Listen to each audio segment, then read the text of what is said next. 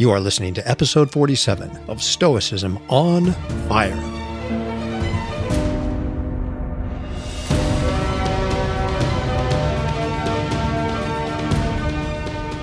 Hello everyone, this is Chris Fisher, welcoming you to the Stoicism on Fire podcast, where the ancient practice of Stoic philosophy as a way of life and rational form of spirituality is still alive.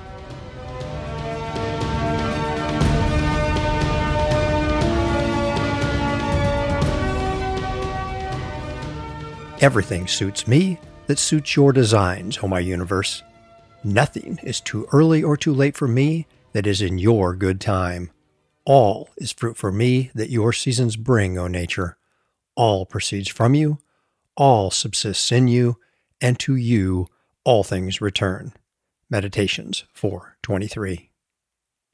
The Roman Emperor Marcus Aurelius was a deeply spiritual person, and that fact comes across clearly in his Meditations.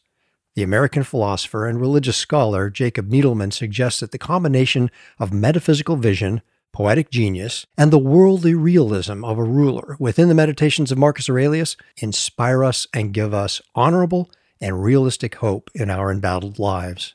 As a result, he argues, the Meditations deserve its unique place among the writings of the world's great spiritual philosophers, end quote.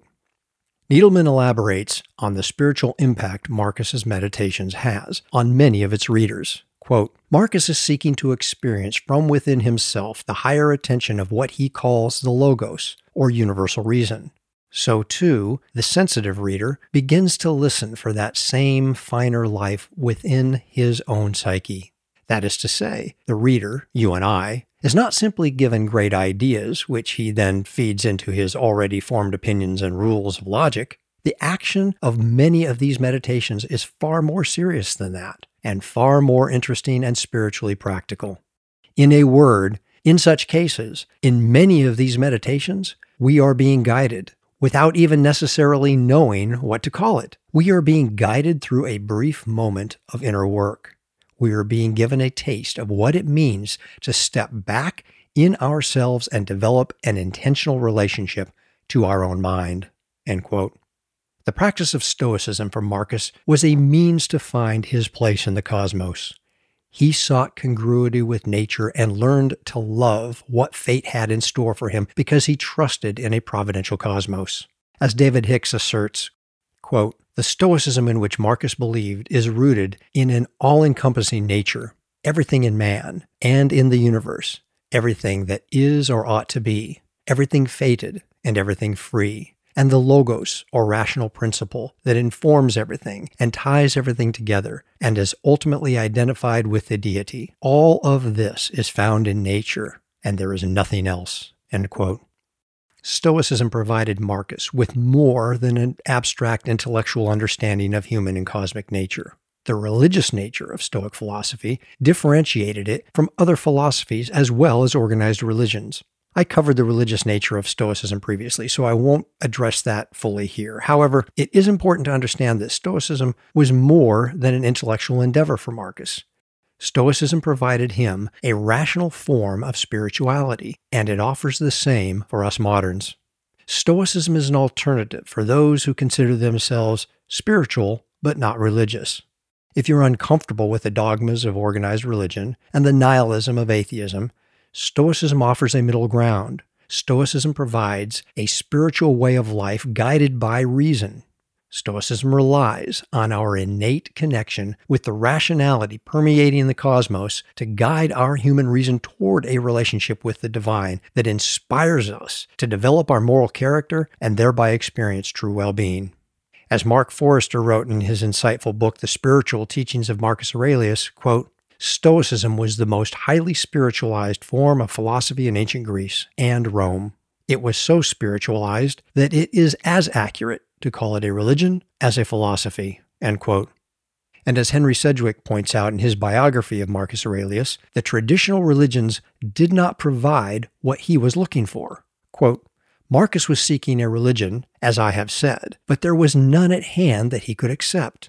The old Roman religion was a mere series of ceremonies, and nothing sacred except lingering patriotic sentiment and withal marred by superstitions, such as those of Lanuvium. Foreign religions were no better. Syrian priests, like mountebanks, trundled images of the Magna Mater about the countryside, hoping to wheedle peasants out of their pennies. The worshippers of the Egyptian gods offered sensuous exaltation and mysteries that disregarded reason. Christianity, as we understand it, was utterly unknown to him. He was compelled to look for a religion in philosophy, for there only, as he thought, and perhaps thought truly, could a man, without doing wrong to his reason, find spiritual help to enable him to do his duty and keep his soul pure." End quote. Marcus did not find consolation in the rituals of traditional religions or the mediations of priests. He was looking for psychological strength and consolation which could allow him to keep his mind pure in trying times and under troublesome circumstances. Marcus discovered the personal religious practice he was looking for within the deeply spiritual philosophy of Stoicism. And as a result, his life became an example of the power of Stoicism in a person's inner life. Sedgwick argues, quote, "Marcus Aurelius is not a prodigy among men, unheralded by what has come before. On the contrary, he is the ripe product of the spiritual movement that expressed itself in the Stoic philosophy, or rather, as it had then become, the Stoic religion." As can be seen in his meditations, Marcus followed the Stoic path and became his own priest in service to the gods. Quote, "For such a man, who no longer postpones his endeavor to take his place among the best, is indeed a priest and servant of the gods, behaving rightly toward the deity stationed within him, so enduring that the mortal being remains, unpolluted by pleasures, invulnerable to every pain, untouched by any wrong, unconscious of any evil, a wrestler in the greatest contest of all." Meditations 3.4.3. In Meditations 3:16, Marcus draws upon the importance of the divine while discussing four models of human behavior. Quote, "Body, soul, intellect. For the body, sense impressions. For the soul, impulses. For the intellect, judgments. To receive impressions by means of images is something that we share with even the cattle, and to be drawn this way and that by the puppet strings of impulse, we share with wild beasts, with the catamites, and with a Phalaris or a Nero. And to have the intellect as a guide toward what appear to be duties is something that we share with those who do not believe in the gods, with those who betray their country, with those who will do anything whatever behind locked doors. If you share everything with those I have just mentioned, there remains the special characteristic of a good person, namely to love and welcome all that happens to him and is spun for him as his fate, and not to defile the guardian spirit seated within his breast, nor to trouble it with a host of fancies, but to preserve it in cheerful serenity, following God in an orderly fashion, never uttering a word that is contrary to the truth, nor performing any action that is contrary to justice." End quote. In this passage, Marcus outlined three aspects of the Stoic self and their corresponding capacities. Then he uses these to delineate four behavior models. First, let's look at the three aspects of self: body, soul, and intellect. According to Marcus, the body is correlated with sense impressions, the soul with impulses, and the intellect with judgments. Now, it would be a mistake to impose a Platonic conception of a divided mind here. The mind is a unified whole in Stoicism. As Christopher Gill notes, quote, "This threefold division differs from the standard Stoic view that psychological processes are also physical and are functions of an animating breath, or pneuma. However, the division is probably best taken as an essentially ethical one. Marcus urges himself to identify with his rational and potentially virtuous mind or ruling center, rather than indicating the deliberate adoption of a non-standard Platonic-style view of psychology." In his introduction to the same translation, Gill wrote, quote, "Marcus sometimes stresses that we are essentially our ruling or governing center, our mind, hegemonikon, sometimes contrasting this with other aspects of ourself, including flesh, and more surprisingly, psyche, which he uses to mean breath or vitality. On the face of it, this looks like a shift toward Platonic-style dualism, distinguishing between the disembodied mind and the body in a way that is quite inconsistent with the Stoic view that our psychological functions are all bodily ones. But examined more closely, it is clear that such passages are really making an ethical point, one that reflects the first Stoic theme noted earlier. What Marcus is stressing, like Epictetus in similar phrases, is that the really important aspect of human nature is the capacity to use the mind or governing part to try to live virtuously, rather than attaching supreme value to matters of indifference, such as material goods or sensual pleasures." End quote. Next, Marcus uses these three aspects of the self to delineate four models of behavior. We'll look at these one at a time. Number one, those who are driven by sense impressions or phantasia. To receive impressions by means of images is something we share even with cattle. Number two, those who are driven by desires, the Greek horme. Marcus described this as being drawn this way and that by the puppet strings of impulse. And he said that we share this with wild beasts, with the catamites, and with the likes of Philarius or Nero. Number three, those who are driven by their intellect or nous alone. To have the intellect as a guide toward what appears to be duties is something that we share even with those who do not believe in gods, with those who betray their country, with those who will do anything whatever behind locked doors." End quote. So far, we see the progression from behaviors that we share with animals in number one and number two, to those of the intellect, or rationality in number three, which is unique to humans. Now, for the Stoics, rationality is not good per se, because the intellect can be used for virtuous and vicious ends. Marcus paints a pretty ugly picture of those who use their intellect, their rationality, to live non-virtuous lives. In ancient Rome and modern times, people of high intellect often use it to gain power and manipulate and control people to vicious ends. Thus, intellect alone is not a sign of excellence or virtue. Marcus draws a clear distinction between those who rely on intellect alone and those who are guided by their guardian spirit or daimon. As used by Marcus and Epictetus, the concept of daimon creates some difficulties that are impossible for us to fully resolve from the surviving text. However, one thing is clear: the daimon within each of us connects us to the divine. Thus it is the God that dwells within, which we saw in Seneca. The point here is this: man is not the measure of all things. Contra Protagoras. The divine cosmos, nature, is the measure of all things. And the Stoics suggest that our guiding principle, that fragment of the Logos within us, provides us with a connection to nature that allows us to both understand and follow nature. Now, in number 4, we will see the characteristics of those guided by that divine within, by that daimon. Number 4 is those who are guided by their guardian spirit, their daimon, to love what happens and use events to live virtuously. Quote, "If you share everything else with those whom I have just mentioned, there remains the special characteristic of a good person." And Marcus delineates several. This person loves and welcomes all that happens to them and is spun for them as their fate. This person does not defile the guardian spirit seated within their breast, nor trouble it with a host of fancies, but preserves it in cheerful serenity. This person follows God in an orderly fashion. They never utter a word that is contrary to the truth, and never act contrary to justice. Now, the first characteristic of a person guided by their guardian spirit is their love for, quote, all that happens to them, end quote. Again, in Meditations 2:12-13, Marcus juxtaposes the persons who, quote, hold fast to the guardian spirit within, end quote, with those whose sole focus is on intellectual pursuits. Quote, "Consider, too, how a human being makes contact with God, and through what part of himself, and how that part of him must be disposed if he is to do so.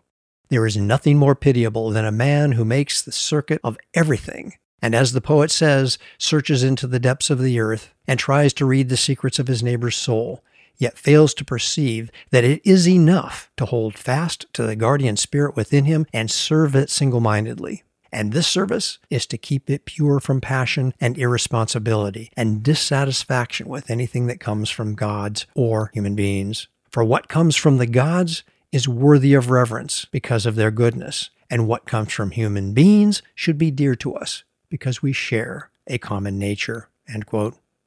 Both of these passages provide an expression of Marcus's trust in a providential cosmos, which is a fundamental part of the practice of Stoicism. Marcus Aurelius understood and accepted the Stoic worldview, which includes a rationally ordered and providential cosmos. Additionally, Marcus relied on the Stoic theory of psychology, which asserts that our emotions are connected to our value judgments. Therefore, he understood how one's accepted worldview could affect their judgment of the events in the world. In his Meditations, Marcus links acceptance of a providential worldview to a cheerful mind in 2.3, and sees a call to action within it, 2.4. Again, in Meditations 4.3.5, he suggests that our resentment of the circumstances of our lives is the result of denying providence. As Dragona Manachu makes clear, quote, divine providence is a firm belief of Marcus Aurelius's. He declares, quote, the gods exist and have concern for human affairs, end quote. The whole divine economy is pervaded with providence, end quote. He considers life, quote, not worth living unless there exists providential gods, end quote, and believes that the existence of providential gods is a by far more plausible and acceptable alternative to atoms, chance, or confusion, end quote. Now, some people attempt to downplay Marcus's commitment to the Stoic providential cosmos by suggesting that his providence or atoms theme is demonstrative of ambivalence or agnosticism about providence.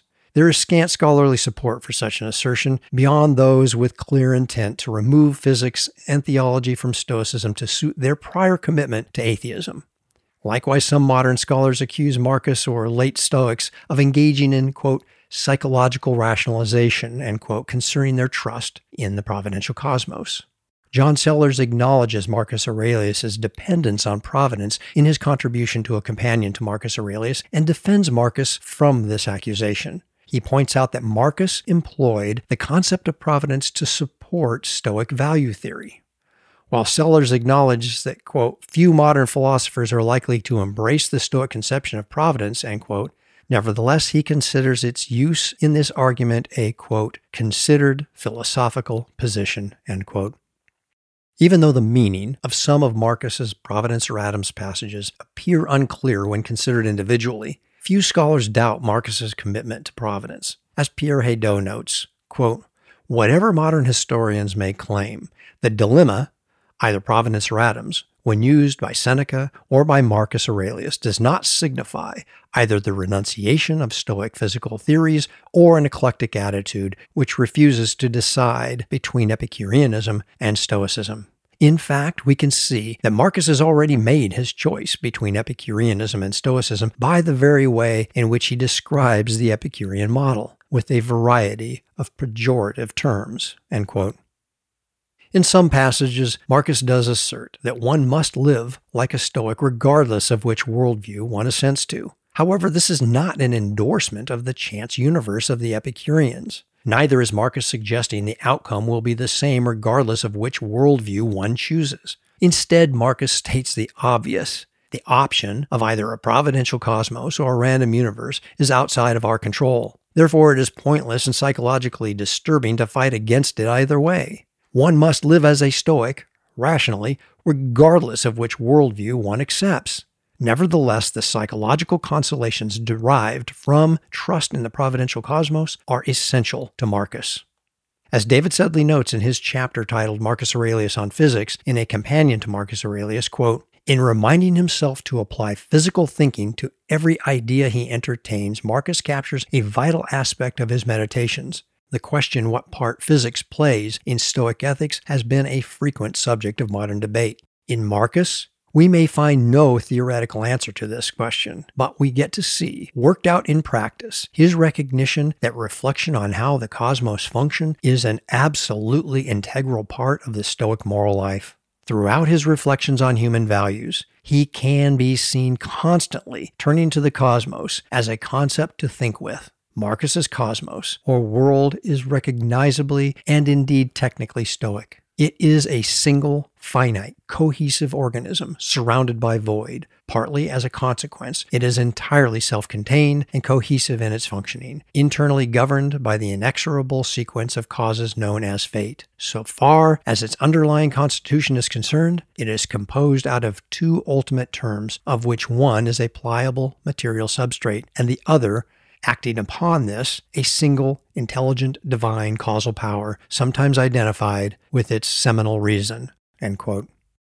Marcus did not ignore or reject Stoic physics. Instead, by the time Marcus was practicing Stoicism in the 2nd century CE, almost 500 years after the founding of the Stoa by Zeno, there was no need to elaborate or defend technical, philosophical arguments supporting Stoic physics. Those who chose the Stoic path assented to the providential nature of the cosmos as a fundamental axiom of Stoic physics, in the same way that they assented to virtue as the only good as an axiom of Stoic ethics. They understood that neither could be proven, yet both were necessary to live the Stoic life. The early Greek Stoics established the veracity of these axioms and integrated them into their holistic philosophical system. By the time Seneca, Epictetus, and Marcus chose the Stoic path, those axioms were accepted without a great deal of argumentation or elaboration as essential for the practice of Stoicism. Now, many moderns question the necessity of providence for the practice of Stoicism. To do so, they must modify Stoicism in a way that removes one of its most potent psychological tools, a trust that all events in nature, even those that we would typically judge as bad, have a purpose and serve the good of the whole. This trust and the attitude of gratitude that springs from it are expressed beautifully by Marcus in one of my favorite passages, which I opened this podcast with. "Everything suits me that suits your designs, O my universe. Nothing is too early or too late for me that is in your own good time. All is fruit for me that your seasons bring, O nature. All proceeds from you, all subsists in you, and to you all things return." Meditations 4:23. It is simply not possible to make sense of passages like that apart from Marcus's absolute and unequivocal trust in the providential nature of the cosmos. These are not the words of a begrudging acceptance of life events. Marcus exhibits something far more perceptive than the bear and forbear attitude toward these events that were not up to him. No, he is expressing a profound trust that every event in nature has a purpose. Marcus didn't need to remind himself about the detailed, technical, philosophical arguments for providence in his journal. He lived it every day of his life, and that was proof enough for him. In his inspirational book, titled Seekers After God, the late Reverend F.W. Ferrer wrote the following about Marcus, quote, "I sometimes imagine that I see him seated on the borders of some gloomy Pannonian forest or Hungarian marsh. Through the darkness, the watchfires of the enemy gleam in the distance, but both among them and in the camp around him, every sound is hushed, except the tread of the sentinel outside the imperial tent. And in that tent, long after midnight, sits the patient emperor, with the light of his solitary lamp, and ever and anon, amid his lonely musings, he pauses to write down the pure and holy thoughts, which shall better enable him, even in a Roman palace, even on barbarian battlefields, daily to tolerate the meanness and malignity of the men around him, daily to amend his own shortcomings, and as the sun of earthly life begins to set, daily to draw nearer and nearer to the eternal light. And when I thus think of him, I know not whether the whole of heathen antiquity, out of its gallery of stately and royal figures, can furnish a nobler, or purer, or more lovable picture than that of this crowned philosopher and laureled hero, who was yet one of the humblest and one of the most enlightened of all ancient seekers after God." End quote. In Marcus's meditations, we encounter a Roman emperor who wielded unimaginable power over people. With a word, he could have condemned anyone to death. Likewise, Marcus had access to riches beyond the imagination of the world's wealthiest today. He could have purchased anything that his heart desired. Therefore, when we read Meditations in modern times, we cannot relate to him as a Roman emperor. His life is nothing like ours. Yet as we read his Meditations, the thoughts and attitude of a powerful, wealthy Roman are curiously absent. Instead, we are confronted with the aspirations of a person who desires to live an excellent human life. His aim is not a life of fame and fortune, but moral excellence, genuineness, service, and compassion. We see an authentic human soul confronted by war and surrounded by meddling, ungrateful, violent, treacherous, envious, and unsociable people. Nevertheless, he chose not to surrender to anger and hatred. We see a Stoic who is wholly engaged in the affairs of humanity while keeping his attention on the ideal of moral excellence and trusting that everything that happens is good for the whole. The Meditations do not entice us with philosophical theory, even though the Stoic doctrines are evident throughout. They lack the protreptic tone that we see in Epictetus' discourses when he scolds us and challenges us to live a moral life. Equally, the eloquence of Seneca is absent from most of its pages. Nevertheless, as we read the Meditations, we find our soul resonating with the inspirational thoughts of a Stoic who regularly shed the purple robes of the emperor to express his humanity in his personal diary. No, we can't relate to Marcus the Emperor. Fortunately, we can be inspired and uplifted by Marcus the Stoic, who left us a breadcrumb trail in his Meditations, which leads toward moral excellence and a profound, life-changing trust in the providential order of the cosmos. Thank you for listening to Stoicism on Fire. If you enjoy this podcast, please consider leaving a positive review on Apple Podcasts. That tells others that this podcast is worth listening to and helps introduce more people to the ancient spiritual practices of the Stoics. If you're interested in exploring traditional Stoicism further, you will find plenty of resources at traditionalstoicism.com. If you're ready for an online mentored training program, check out the College of Stoic Philosophers at collegeofstoicphilosophers.org. That is where I received my initial education and training in the theory and practice of Stoicism.